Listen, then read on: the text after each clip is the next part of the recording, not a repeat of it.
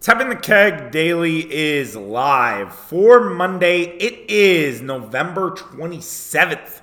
We're going to talk end of the year Wisconsin sports importance rankings. We're going to also talk about the Milwaukee Bucks puzzling weekend, 2-0, but man, did not exactly feel like it. And then we'll talk about Week 12 in the NFL and how it affected the Packers from a playoff positioning for the games that are on deck, the whole thing. So we'll discuss that all today. But before we get going, you know what we like to do. Pump out that social media. Tapping the Keg on Twitter, Tapping the Keg Sports, Instagram, TikTok, as well as Facebook. Make sure you're following along in as many platforms as you can. We appreciate it. Everything, I would say, a little different per channel, in my opinion, but you might agree or disagree on that one. If you're already following, I know we've had a lot of people come in on TikTok recently, a little bit on Twitter as well. We do this podcast 4 days a week. Usually we do Monday, Tuesday, then we take off Wednesday, and then Thursday, Friday. And one time a week we do it with our guy Mitch. But because the in-season tournament and Marquette play on Tuesday, we're going to bump so we're going to take off tomorrow, and then we're going to have a pod on Tuesday heading into the in-season tournament. So that's kind of the plan for that, for those who care. But that's kind of going to be what we're doing this week. And if you like what you've heard, we're on Apple, we're on Spotify, or wherever else you get your podcast. We are there for you. So make sure that you are checking us out and subscribed. We'd appreciate a review. We'd appreciate you sharing this out to your friends. We know that holiday season, a lot of people are hanging out with others. Is a great conversation topic. Have you heard of Tapping the Keg Sports? It's a great, local podcast that totally independent, is not kowtowing to anybody, and they just give their takes on everything going on in the world of Wisconsin sports. All right, let's talk about the end of the year importance rankings. So if you guys have been with us for a while, importance rankings are something that we've done for probably over a year, maybe a little more, maybe a little less. And basically we talk about the most important things in that month. And usually I would pick out 10 things and identify 10 things, and it would be players, coaches, games, teams themselves. And I decided to do it a little bit differently this year. Things that get stale, you got to try something new in the bedroom, right? So I'm doing something a little bit different where we're going to rank the most important teams for the rest of the year. We're going to then talk about the most important players and coaches for the rest of the year. And then we're going to talk about the most important games. Now, I hope that this isn't going to take me 40 minutes. It might. But I think that is a great way to kind of really set the table for what we have going on the rest of the year, because it's going to be an awesome end of the year, right? You have a lot of things in motion. So I definitely want to talk about all of those. And we start with the teams. And, oh, by the way, I should preface this. If you guys are new or you don't know, there will be no Badger basketball mention. And it's not like a slight at Badger basketball, okay? It's just I am not a fan of Badger basketball. And I want to talk about this sometime. I maybe have talked about it today, but I feel like we have a loaded show. So maybe it's something we can do on Wednesday or even on Friday as we head into Wisconsin Marquette, which will be talked about.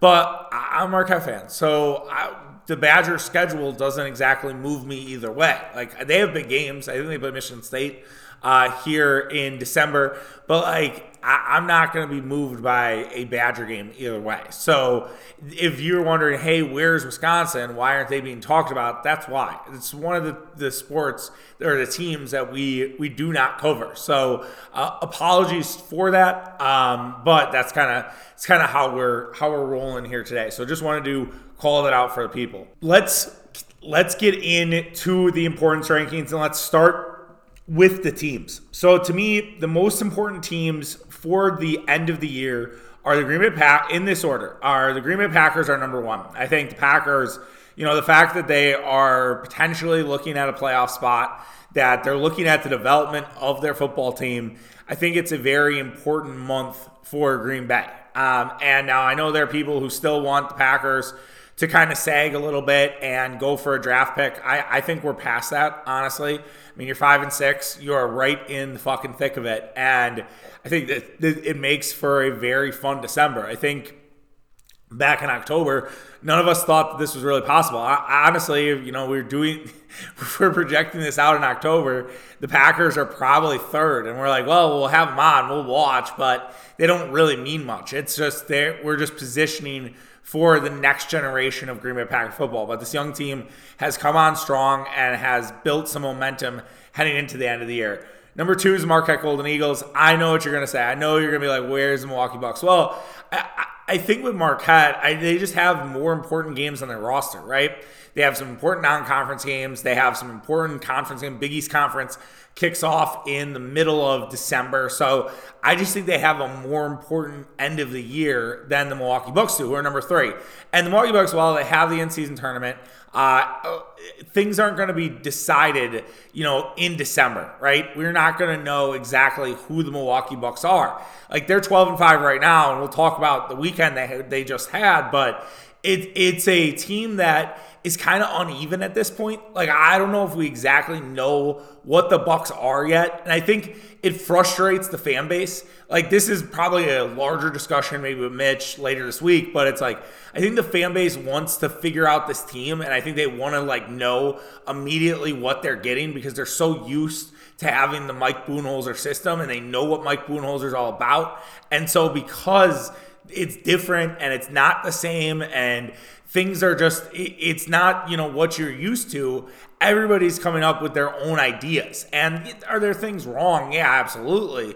But I do wonder, are we going to, by the end of this year, know what the Milwaukee Bucks are all about? Are we going to have a clear understanding of what Bucks basketball is? I don't know. Number 4 is Badger football. They're going to play in a bowl game. I don't know how meaningful that bowl game is going to be. It can be a springboard for them. I personally hope that they start Braden Locke. They probably won't. I think Tanner Mordecai is a leader in this team. But I do think Braden Locke should be, and younger guys should be sort of playing in that game as a springboard for Badger football. They had a great win against Minnesota. Very dominant Braylon Allen performance. I don't know if Braylon Allen will play in the bowl game, but to me, this should be a springboard for next year, as last year's bowl was. I think they were in the Cheez-It Bowl last year. I can't recall. I know they were in Arizona. I think it's the Guarantee Rate Bowl. I think the Cheez-It sponsorship has moved different bowls. Those bowl names change more than I was gonna say more than a young woman, but it's true. I mean, you never know exactly what bowl game it is, but yeah.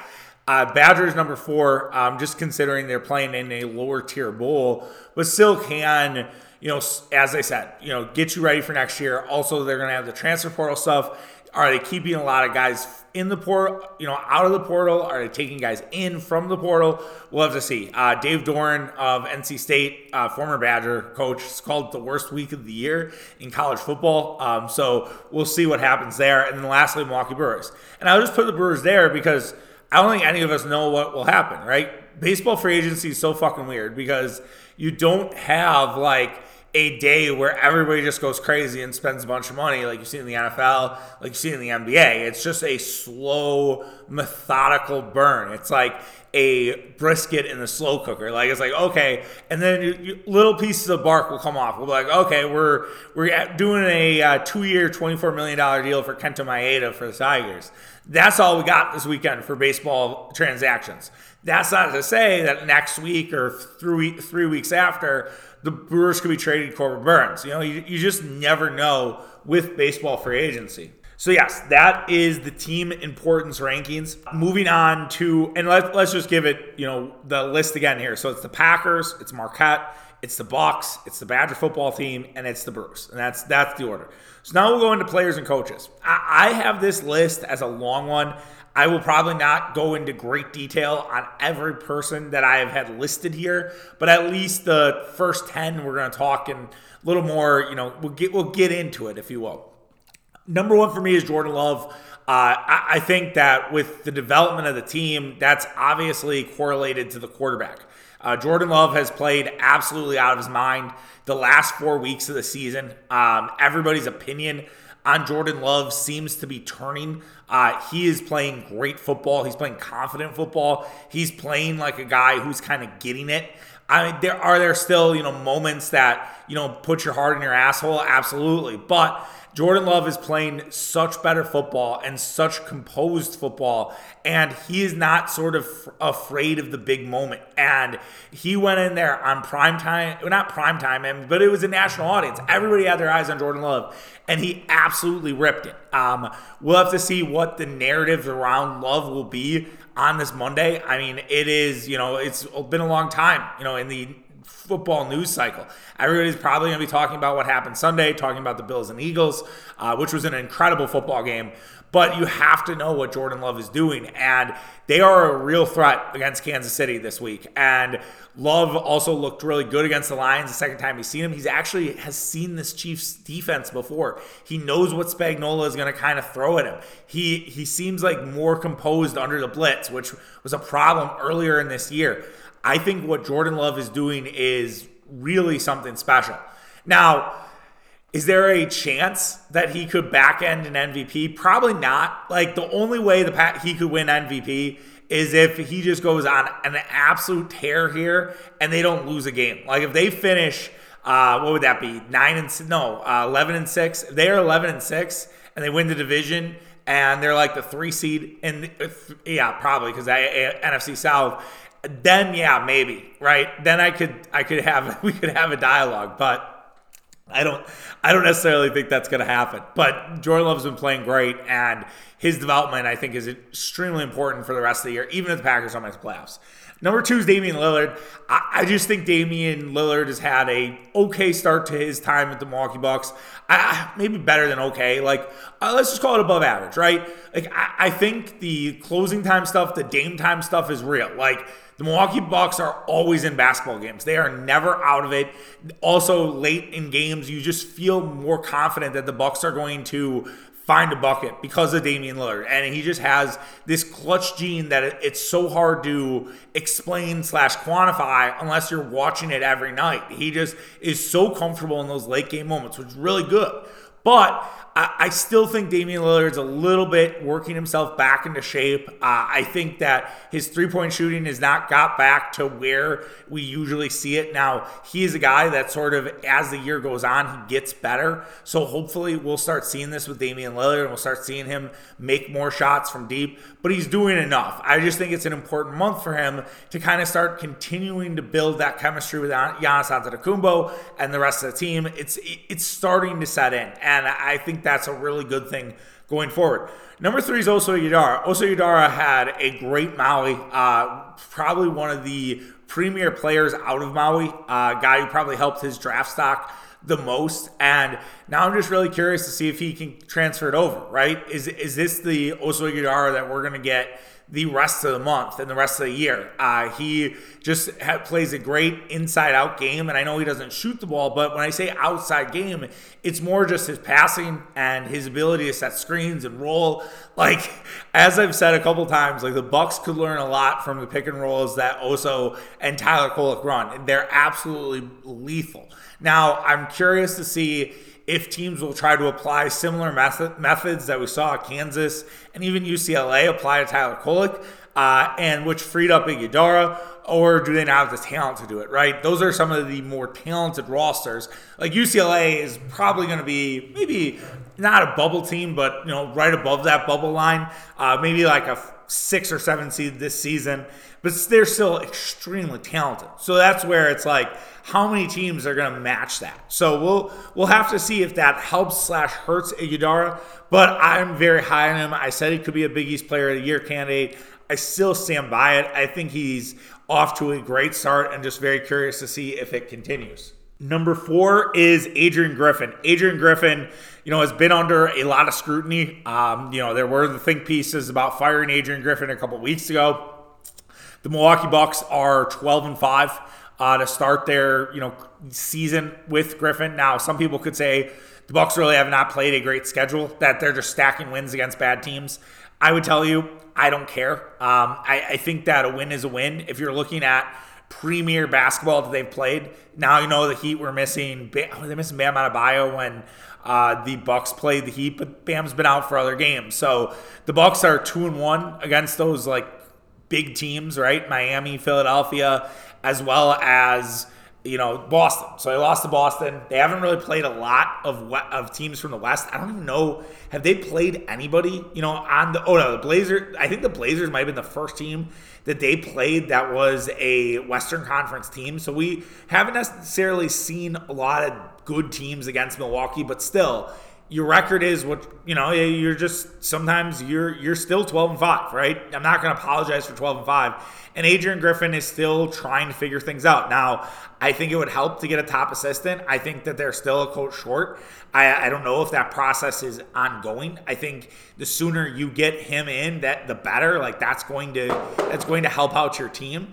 But I do think that Adrian Griffin, will continue to develop as an NBA coach here as the year goes on. And there's still going to be a lot of commentary around Griffin, but I kind of hope that subsides by the end of the year. Number 5 is Jair Alexander.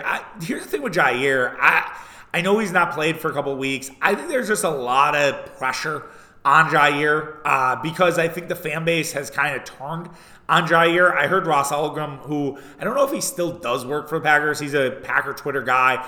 But he was saying, I don't understand the hate or how the fan base has gotten on Jair. It's been really weird. I think the frustration with Jair is he just doesn't tackle, right? Like he just plays when he wants to. He doesn't exactly always take the best guy. I realize some of that scheme. I realize that's Joe Barry too. But I think that we want to see the Jair that gave a shit at the end of last year. And it just seems like for Alexander, it comes in spurts. He plays when he wants to. And that's the frustrating thing. When you give this guy, $80+ million, who should be one of the leaders of your defense, and he just does not feel that way. And I think that's the frustration that I think a lot of Packer fans have with Jair. So can he kind of do what he did last year and have a really strong end to his season? Number 6 is Giannis Antetokounmpo. Giannis has been playing great, even if the NBA doesn't want to notice it. If Antetokounmpo has a great in-season tournament, if the Bucks do advance, I wonder if that will be a springboard for an MVP case, just because all eyes will be on Antetokounmpo, as well as Lillard for that matter. But Giannis has done really well with Damian Lillard out on the floor. I realize the pick and roll stuff isn't exactly there just yet, but the floor is so much more open. It's not as clogged as it was with Drew Holiday, with Chris Middleton.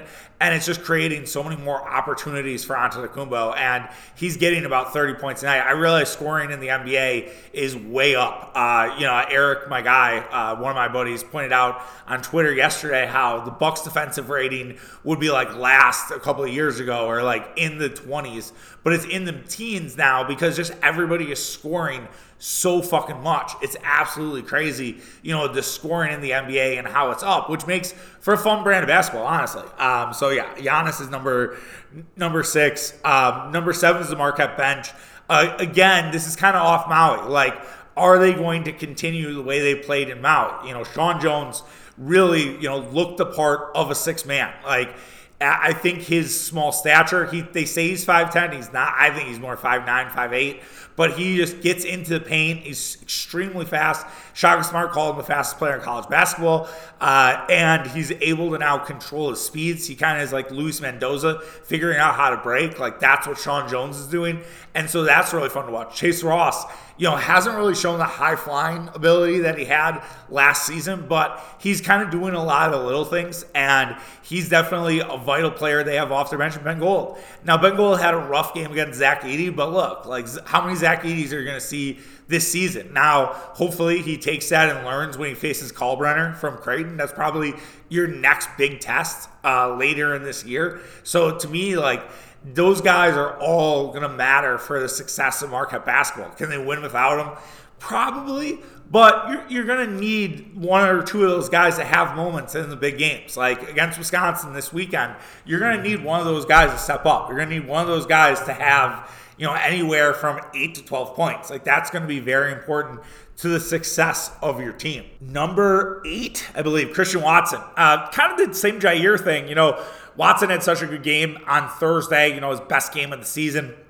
And I think that you're, seeing that potential breakout with Watson and finally him and Jordan Love getting on the same page. I think that is a huge development for the rest of the year. I put him lower on the list only because I don't know if you're going to see that, all season, right? Like, is this a blip on the radar? Is this just one game, a one-hit wonder? Or is this something that is bigger? And if it is, then Watson moves way up the list. And then if he becomes that wide receiver 1 by the end of the year, then you add the Jaden Reed stuff. If Luke Musgrave comes back from the lacerated kidney, you have an embarrassment of riches. Dontrevion Wicks, you have an embarrassment of riches. We didn't even talk about Romeo Dobbs. They are really, really set up for next season, playoffs or no playoffs for this year. Tyler Kolek is number 9. I think what I talked about with Kolek earlier, just figuring out how to play with teams kind of having the target on your back. I think he did well. I mean, even if the stats don't show it, I know he played well. He had the big stats against Purdue. He was still very much affecting that Kansas game, that UCLA game. He was still very involved with what was going on. And the presence of him, makes it, easier for other guys. And if he can continue to do that and continue to kind of, embrace that role, I think Marquette's going to be in a really good spot. And now, some days you're going to need Tyler Kolek to be the guy, to grab the game by the dick, but I think there is that great balance, and he's done a good job so far, so I hope that continues. And then lastly, at 10, I have a few other guys that we'll mention after, is Rashawn Gary. Rashawn Gary, is looking like the leader of this defense, and looking like the guy. We just talked about how we wanted Jair to be that guy. I think it's Rashawn Gary. Rashawn Gary, 3 sacks on Thanksgiving Day, coming up with a big moment, looking like a young Reggie White. Now, that's obviously hyperbole, but he played his ass off in that game against the Lions. And it's so funny that Matt Schneidman had a comment about, Rashawn Gary hasn't had enough sacks after you paid him. And it's Schneidman, it's 4 weeks. That is such a small sample size in the grand scheme of things in the NFL. And Rashawn Gary has just went the fuck off since that column came out. And he's become sort of this force that is putting him in that next tier of guys. The fact that, Chris Long, who I really like, was with Ryan Russillo, and they were talking about edge rush, and he didn't mention Rashawn Gary. I was like, okay, Rashawn Gary has some work to do to kind of get himself known, and maybe, game against Kansas City, where it's national TV again, can start wrecking shit. The Packers have ample opportunities to kind of introduce themselves to the national audience with their game against the Chiefs, and then Monday night against the New York Giants the following week. So we'll see if they can continue to do that. Also scary that they play at MetLife with all the injuries that have happened, by the way. The last few guys I'll just run through quick. Braylon Allen was my number 11. I wonder, will he play the last game? Will he, opt out and go to the NFL draft? Number 12 is Joe Barry. You always got to keep an eye on Joe Barry, right? Joe Barry, has this on a silver platter. The Packers have a pretty easy schedule down the stretch. Can Joe Barry, capitalize on that? Will the Packers win despite Barry? I know the Packers defense by the numbers looks very good. I feel like last game against the Lions was probably the best version of that Green Bay Packer defense. Number 13 is Chris Middleton. Is Chris Middleton going to be healthy? Are we going to actually see Chris Middleton in the month of December? And then lastly, it's Matt Arnold. And kind of the similar Brewer point earlier. It's we don't know. Matt Arnold, he can make a big swing and dick move, and then all of a sudden Matt Arnold's a very important person to what the Brewers are doing. But I think as of now, that's kind of where we have everybody from a player perspective. So running through the list again, Jordan Love, Damian Lillard, number 2, Oso Udar, number 3, Adrian Griffin, number 4, Jair, number 5, Giannis, number 6, Marquette's bench, number 7, number 8, Christian Watson, number 9, Tyler Kolek, and number 10, Rashawn Gary. All right, let's move to the games, and then we'll wrap it up. And then we'll move on to other things. So the most important games that are on the schedule for the end of the year. Number 1 is the Green Bay Packers against the Minnesota Vikings. That game could decide the playoffs, and the Packers have done that before. They went into Minnesota, I think it was the same time, the game before the last game, and went into Minnesota and won the division on a Monday night. All eyes were on them. Right now, that is the NBC game. I think, again, in October, we were like, no, that's going to get flexed out. Like, we'll find there'll be another game that is the Sunday night game. But now it could be for a playoff spot. And with the way the Vikings are playing, and I know they had a close loss to Denver, but I think Denver actually is kind of good. And I think that it's going to come down to the wire between the Packers and Vikings. And the Packers could at least tie the season series with Minnesota. Jordan Love's first experience at US Bank Stadium, which can be a very loud and raucous environment. You'll get to have a lot of tape on Josh Dobbs. I think that will help, Green Bay and sort of know what Josh Dobbs is. Now, could one of these teams fall apart? Yeah, for sure. Minnesota's schedule, they do play the Lions, I believe, once before that. I think that might be the week before they play the Packers. So, yes, there's possible that Minnesota could do sort of their December thing. We talked about the Lions collapsing on Friday. Like, Minnesota also has that collapse gene in them. But as of now, Packers and Vikings on Sunday Night Football, New Year's Eve is going to be very important. Weird dynamic, right, with New Year's Eve, just from a fan watching perspective. I feel like that gives you an excuse to throw parties, right, and have people over and not necessarily go to the bars, because the bars are getting ready for New Year's, yet everybody wants to watch the Packers. It's kind of like, what do you do? Very interesting dynamic there. Number 2, Marquette, Wisconsin, this Saturday. The rivalry in college basketball for Wisconsin sports.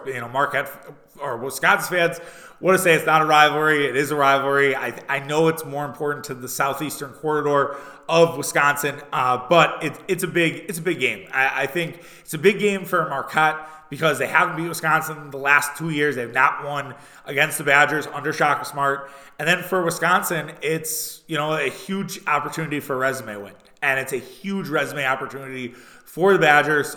They were able to capitalize on one with Virginia. I don't know how big the SMU win will look at the end of the year, but the Badgers could really bolster their resume if they can beat Marquette in the non-con. And the Badgers might be ranked. The AP poll is not out. They are definitely hovering around that top 25.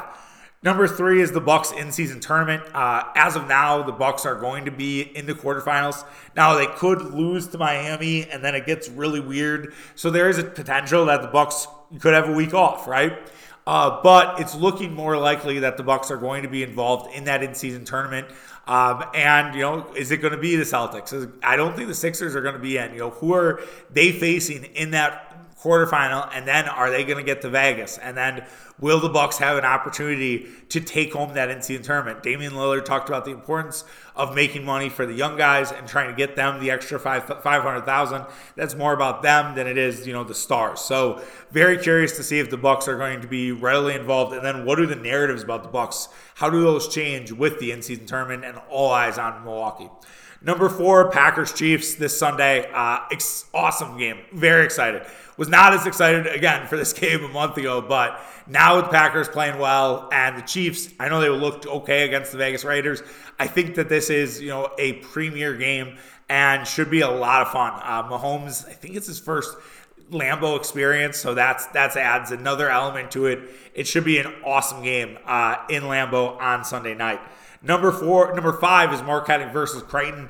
Creighton and Marquette have quite the rivalry. Shaka Smart celebrating in Omaha last year. Creighton, who was a top 10 team, they're going to fall because they lost inexplicably to Colorado State, which was just a shocker. It was on Thanksgiving. It might have flown under the radar, but they got absolutely mollywopped by the Colorado State Rams, who are a decent team, but that was just very surprising. It's a similar conversation like that you see with Purdue. They brought a lot of their guys back. They added some guys as well, but how do they do against Kalkbrenner? They were really good against him last year.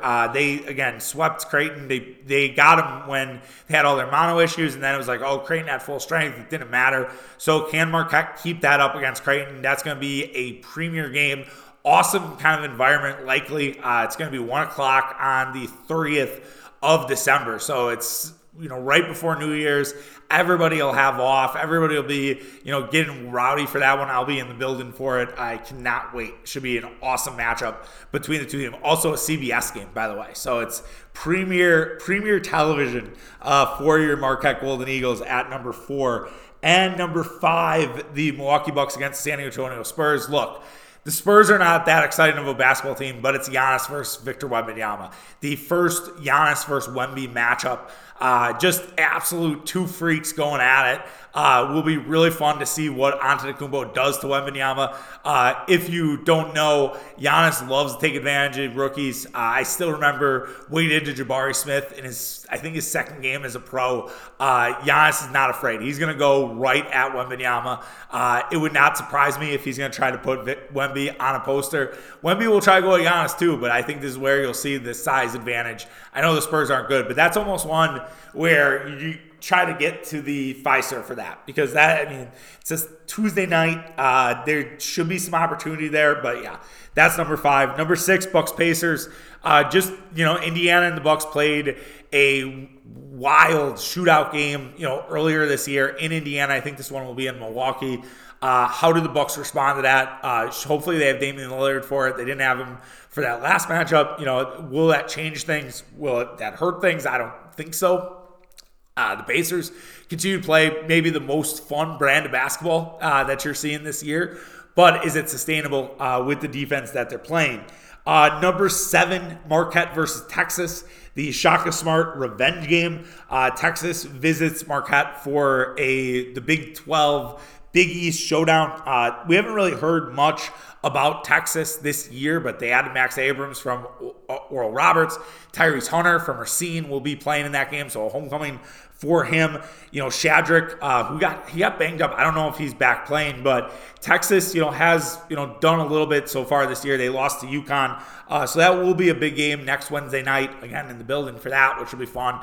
And we'll see if Shaka Smart can get his revenge. I know Shaka will say it's not about him, but low-key it is. And they love their coach. So I think they'll want to, send a message to the Texas Longhorns. Number 8, Marquette and Providence. First Big East game. Providence has looked, I think, better than expected so far this year under Kim English. Always a tough place to play, mostly because the mob buys off the referees. There's a mob in Providence. If you know, you know. And so can Marquette sort of bounce back from the game they lost last year in double overtime, where Providence got 48 free throws. And kind of my introduction to Marquette Twitter with the rant after that game review I had, which was extremely popular. I think Jarrell McNeil retweeted that one. That one was like, there are some reviews where it's like, oh my God, like, wow. And that's definitely one of them. Number, 9, Bucks Knicks. Look, I think it's Christmas Day. They also play the Knicks, on the 23rd on 11:30. You want to see a hungover basketball team? Watch the Milwaukee Bucks team on Saturday with the day off before that in New York. 11:30. The Knicks are savages for starting those games early. That's just asking for hangovers. But anyways, Bucks on Christmas, it would be higher, if it was Bucks Celtics, if it was Bucks Sixers. But the fact that we're the 11 a.m. game, pushing the Bucks to the side, just a real shame. But that's it. Like, you lose the first round, you get less of a Christmas Day game, and that's what happened here. And we have the Bucks, in the on the road for I think the first time in a couple years. So we're getting Bucks Knicks. Giannis does well against that Knicks team. Jalen Brunson went off for 45 the last time those two teams played. Weird that they're going to be playing back-to-back games. I feel like that makes the game itself has a little less juice to it, in my opinion. But awesome for New York fans. They get two straight days of Giannis. I think actually they're in Brooklyn, so the Bucks are like in New York for like 4 days. They're like Kevin McAllister, in Home Alone 2. Lastly, the Badger Bowl game. I looked at the projections of that, and I don't necessarily know where they're going just yet. We will know next Sunday after the conference championship games. But in order, I think this is where I'm the most fascinated. LSU would be number 1. If Jaden Daniels does win the Heisman, the Badgers then going up against Jaden Daniels. That Badger offense against the bad LSU defense would be something fun to watch. Brian Kelly versus Luke Fickell, which they've met before, I believe, a couple times. And so, that whole sort of, a lot of dynamics there. That, to me, would be the most fun matchup of the ones that I've seen projected. Wisconsin versus Texas A&M would be fun just because how many Texas A&M players would be playing. They have a new coach in Mike Elko. I don't know if Elko would plan to coach the bowl game kind of like Fickell did.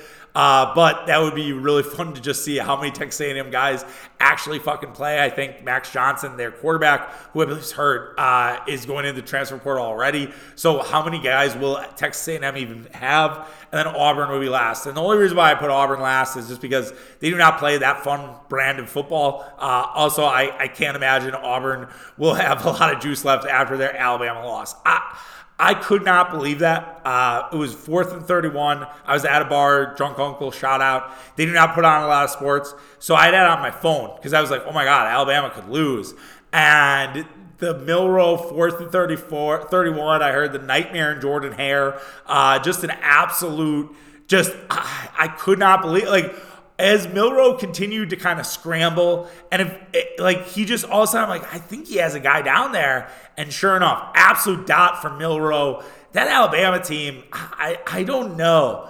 I think they are live against Georgia. I don't know if they can win, but I don't know if I'm just going to blindly back the Georgia Bulldogs in this game.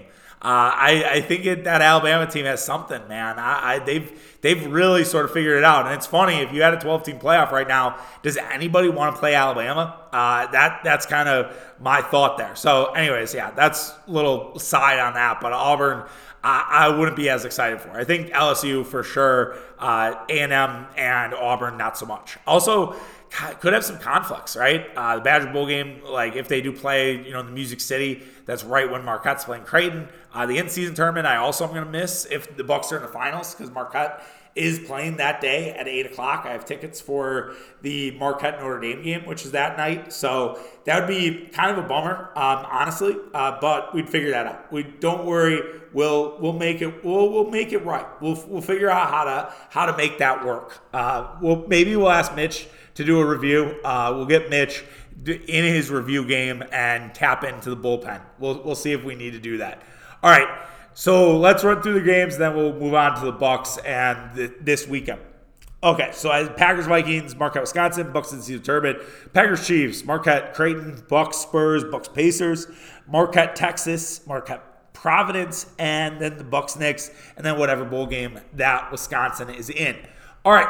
Let's move on. Let's talk about the Milwaukee Bucks puzzling weekend. So the Milwaukee Bucks are 2-0 this weekend. They beat the Portland Trailblazers and they beat the Washington Wizards. Doesn't exactly feel that way. Does not exactly feel like that. The Bucks could be 0-2. They could be 1-1. They were in an absolute dogfight with the Washington Wizards on Friday night.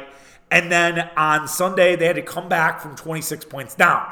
While it's crazy that they came back from 26 points down, they did pull it out. They are 2-0. A win is a win. You can keep saying that.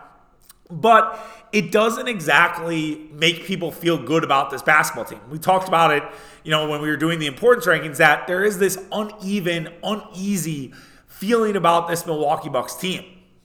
I think a lot of it is because we just don't know what it is. And the NFLcation of the NBA, where every game matters and every game is a talking point, has sort of led us to this point where we have to have an opinion about this Milwaukee Bucks team instead of playing it out, instead of seeing what's potentially lurking around the corner and know that it's going to take time, that there's a lot of moving pieces, that this is probably not the version of the Bucks that will be here at the end of the year, that guys are probably going to move out, right?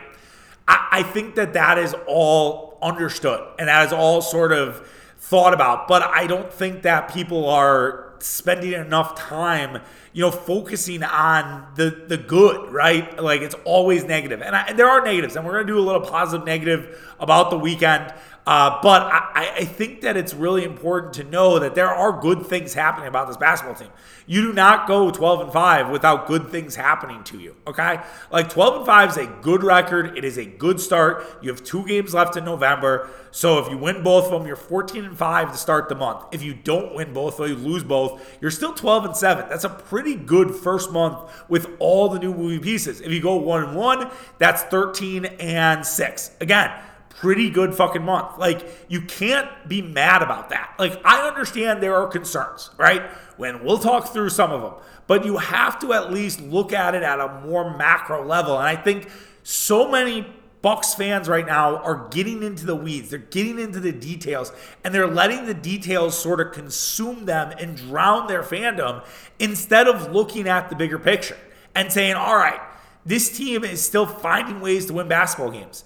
Do they need to do this? No. Giannis talked about it after the game. He's like, we can't put ourselves down 26 points. He's absolutely right. He's like, it takes a toll on us.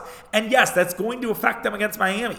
It will not be surprising if the Bucks have tired legs for an in-season tournament game that they have to win, and the Heat have to win. And when Miami needs to win basketball games, you know what Miami's all about. Like, this is showtime for the Miami Heat, typically.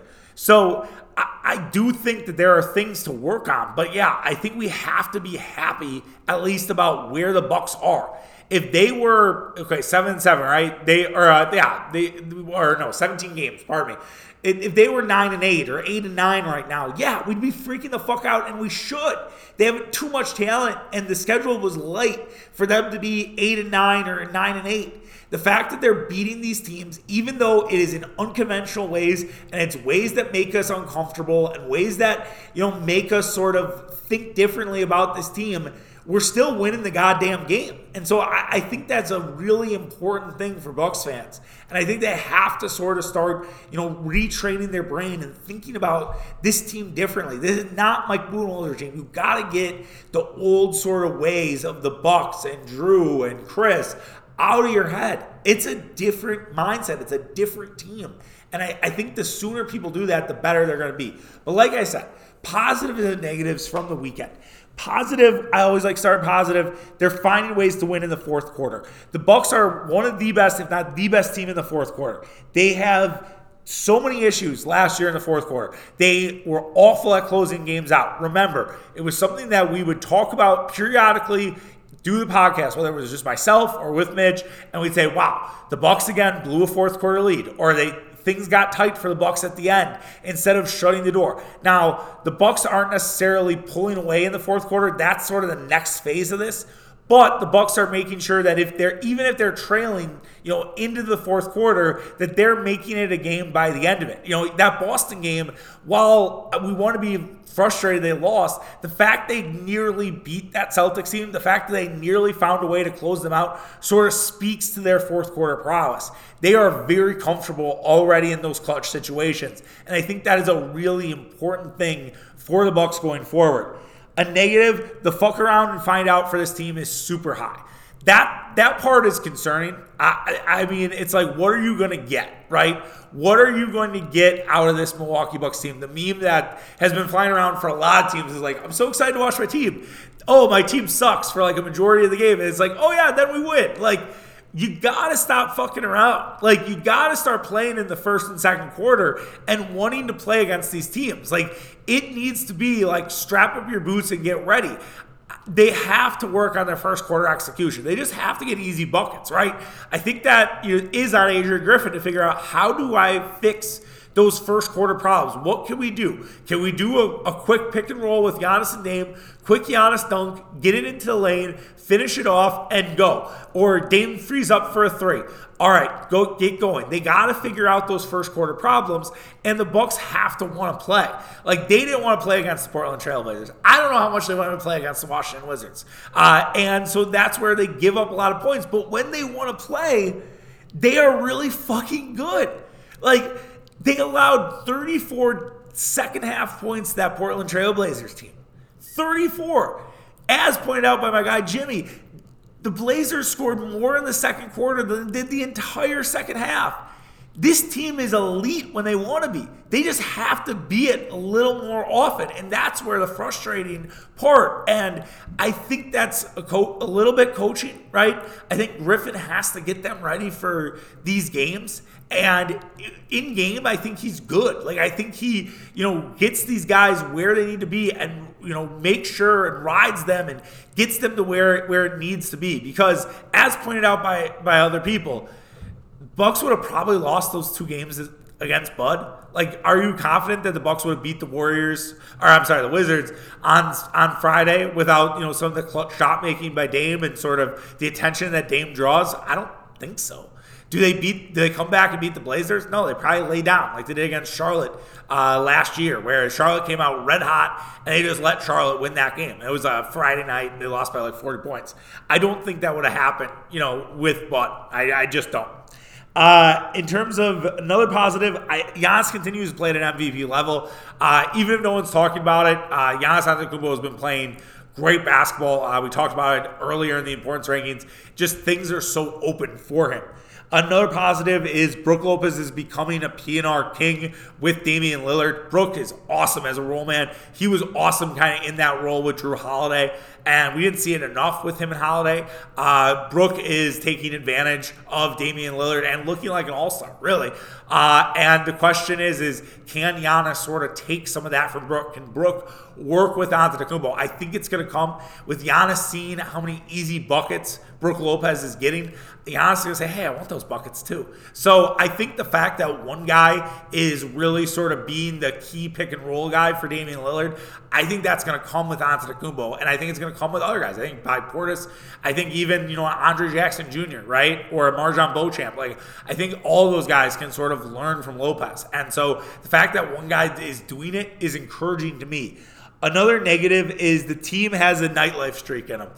There was rumors, we'll go rumors because the guy was it was like a faceless avatar, was saying, I knew the Bucks were in trouble today and this was for Sunday's game, when I saw Dame, Malik Beasley, Marjan Beauchamp, and Bobby Portis all out at Lucid at 1 a.m. last night.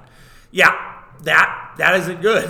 Like, you can't. And it was Beasley's birthday, and these guys went out, and they got after it. Damian Lillard's single now, living that single life, and yeah, it's not great. You can't necessarily have that. And so now, anytime you have a nightlife game or a nightlife city, I'm going to worry about this Bucks team, because there are a few guys here that are loving that nightlife scene, which is a little suspect.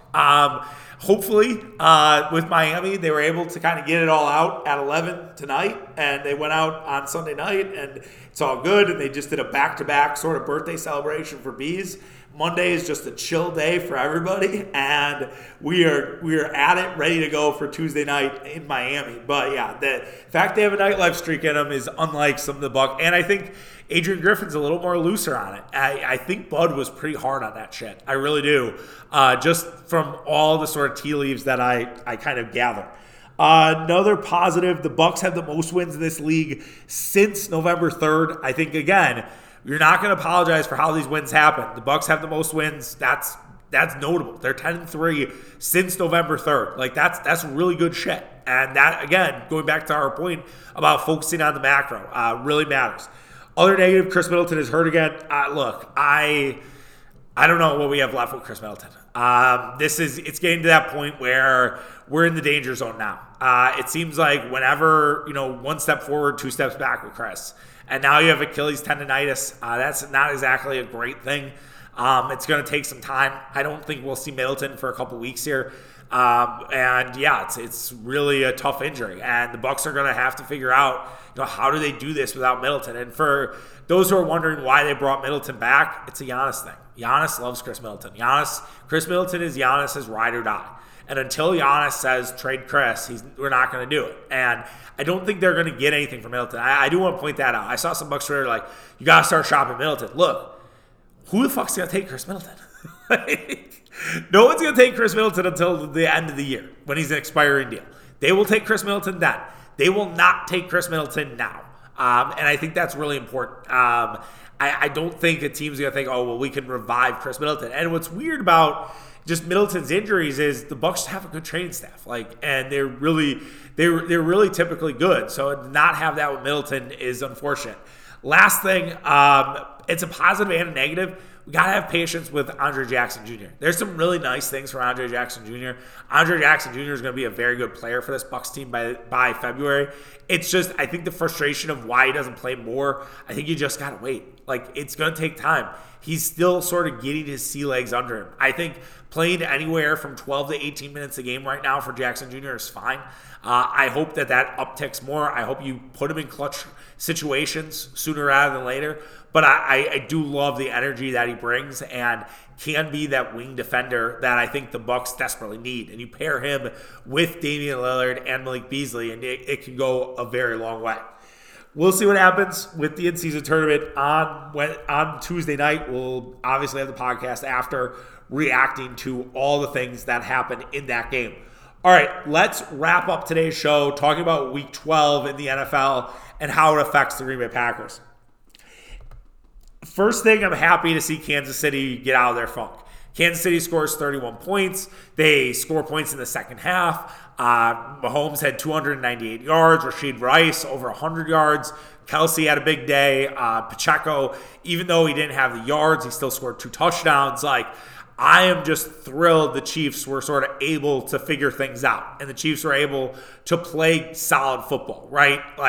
I think if you're going into this game with the Packers and Chiefs next week with the Chiefs on a 2-game losing streak, that would be the worst possible thing that could be happening. But the fact that now Kansas City won a game, I'm not saying they're going to overlook the Packers, but I do think that adds, a sort of at least the Chiefs not necessarily being so desperate for a victory. So I think that is important to at least, not necessarily get the Chiefs reeking of desperation.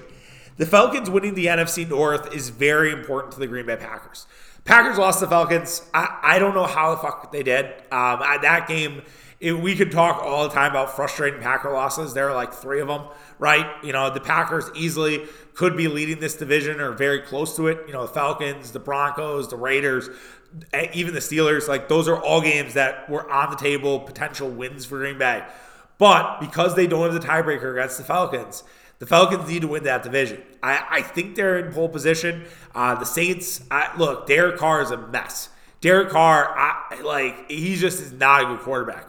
And I think if they had Jameis, they'd be a lot better. I think they don't want to admit that they were wrong. I think Dennis Allen's a shit coach. We just need the Falcons to put away that division, win it, because you do have the tiebreaker against the Saints. If the Saints do figure out a way to win some games and hang around the wild card, the Packers do have that tiebreaker. They do not have it against the Falcons. So we need the Falcons to keep winning football games. So that was a great win for them. That's very important for the Packers and their playoff position. Staying in the NFC North, NFC South, the Buccaneers get closer and closer, have nothing to play for by 12-17. So the Buccaneers are 4-7. They lose to the Indianapolis Colts on the road. They are not a very good team, in terms of when they lose. Todd Bowles is not necessarily a motivator. His teams have been known for long losing streaks. Now, they have Carolina next week. Carolina just looks absolutely a complete mess, and then they have Atlanta. So if they do win both those games and they're 6-7, they're A, right in the race in the NFC South, but B, they still have a lot to play for. If they lose one of those games and they have 8 losses, that Packer game becomes more of all right, do we look at Kyle Trask? Do we see what we have there? They start sort of focusing on next year. That Buccaneers team, when healthy, they have a ton of talent. But the fact is they always get hurt. Jamal Dean missed on Sunday. I don't remember if Levante David played, but they have a lot of injuries on that defense. And so that defense does not have the depth. And that's sort of the problem of Tampa. But that's definitely a game that could be significant for the Packers, or it could just be, the Packers, having that advantage and being, a 4 or 5 point favorite. If they are kind of rolling and, let's say they 1-1 next week, they are in much better position. The Giants are coming back to life somewhat. I don't know, are we supposed to buy into the Giants winning the last 2 games, right? I do think there's somewhat of a regression to the mean, right? Law of large averages. You're going to start winning some football games, and the Patriots are just a absolute clusterfuck, and The Giants are less of one. They beat the Washington Commanders too. So is this real? Are the Giants, starting to kind of figure it out with Tommy DeVito, which is this great story and all the overplayed Soprano stuff? It's like, we kind of fucking get it. It's like Creed. Like, we get all the Tommy DeVito Italian stuff. Like, it's fun, but it's like, how much more Tommy DeVito Italian stuff do we need to do? We get it. Just like everybody loving Creed all of a sudden, which is just, it's all ginned up for engagement, in my opinion. But anyways, that Giants game is a little more interesting. I think it's hard to play in MetLife. I think because of the injury concern, like, I'm very worried about all our guys at MetLife. But can the Packers, pull that out? And will it be Tyrod Taylor? Right? And so if the Giants do win again this week, I didn't see who they have. They're 5-8, and all of a sudden they're kind of back in it. They might have a bye, so I'm not sure. But anyways, I do think that the Giants are a little bit better than what we saw earlier this year. Jordan Love's going to get a lot of blitzing too, and he's struggled against the blitz a bit with Wink Martindale. There is some drama potentially with Martindale and Dable. I know Dable rejected that, but Jay Glazer usually is right on these sort of things. Frank Wright will not be the Panthers coach for 12-24, the Packers-Panthers game. That game still terrifies the shit out of me. It's Christmas Eve. You're away from your family. You're playing a Panthers team that has nothing to lose, right? Because they need to keep winning football games to make the Bears draft pick look, way, I guess, quote unquote, worse, right? It's probably still going to be a top 10 pick. There's nothing that the Panthers can probably do to not make it a top 10 pick, but at least it not be a top 5. I think that's going to be the goal for Carolina for the end of the year. So I do worry about playing Carolina at the wrong time. I've said that for weeks now, that game scares the living shit out of me. The Broncos loss keeps looking better. Like, I realize that's not the NCAA tournament where resume wins and shit like that, but if it were, that Broncos loss does not look as bad as it did. You were right there at the end with them. That was another game where either or. Since then, really, the Broncos have taken off. They've won 5 straight games. They are right in the thick of it in the AFC playoff race. Everything that people thought about with Sean Payton and Russell Wilson is kind of coming true. And yeah, the Broncos and their defense is full of badasses. Like, they play dirty, but they're full of badasses. Like, I'm sorry, they are a dirty team, but they definitely play with a swagger about them and kind of reestablishing Mile High being a very tough place to play. The Rams win could be really important. You got to think, if you're doing a Rams podcast today, you're wondering, wow, we had to have two weeks of Brett Rippon, and that could cost us a playoff spot. They're 5-6. They're right in it in terms of the playoff hunt. And then lastly, this has nothing to do with the Packers, or their playoffs. Eagles are so fucking shaky at 9-1. Like, dude, I have no idea how this Eagles team's 9-1. None. They have now played the Cowboys. They've now played, who do they play? The Cowboys. This game against the Bills. There was another one where the Chiefs. And they're just pulling games out of their ass. Like, and granted, again, we talked about this just with the Bucks. Like, the Bucks are kind of pulling games out of their ass, but it's a little different in the NFL. When you're pulling games out of your ass, at some point, you're going to fuck around and find out. They'll play the 49ers this Sunday. We'll see. Can you keep pulling games out of your ass, right? And that's what the Eagles have been doing. I don't know how good this Eagles team is. I just don't. Like, they're 9-1, but do you really feel good about this Eagles team? Do you, yeah, there's something to them in the fourth quarter, but man, Jake Elliott hit a 59-yard field goal. I couldn't believe it. That was a great fucking game. I feel very bad for the Bills. I love Josh Allen, but man, what a game. All right, that does it for today's show. We will be back on Wednesday. We'll talk in-season tournament. Marquette plays Southern. We'll recap that. And I'm sure get ready for Packers Chiefs. All right, guys, we'll see you then. Take care. Bye.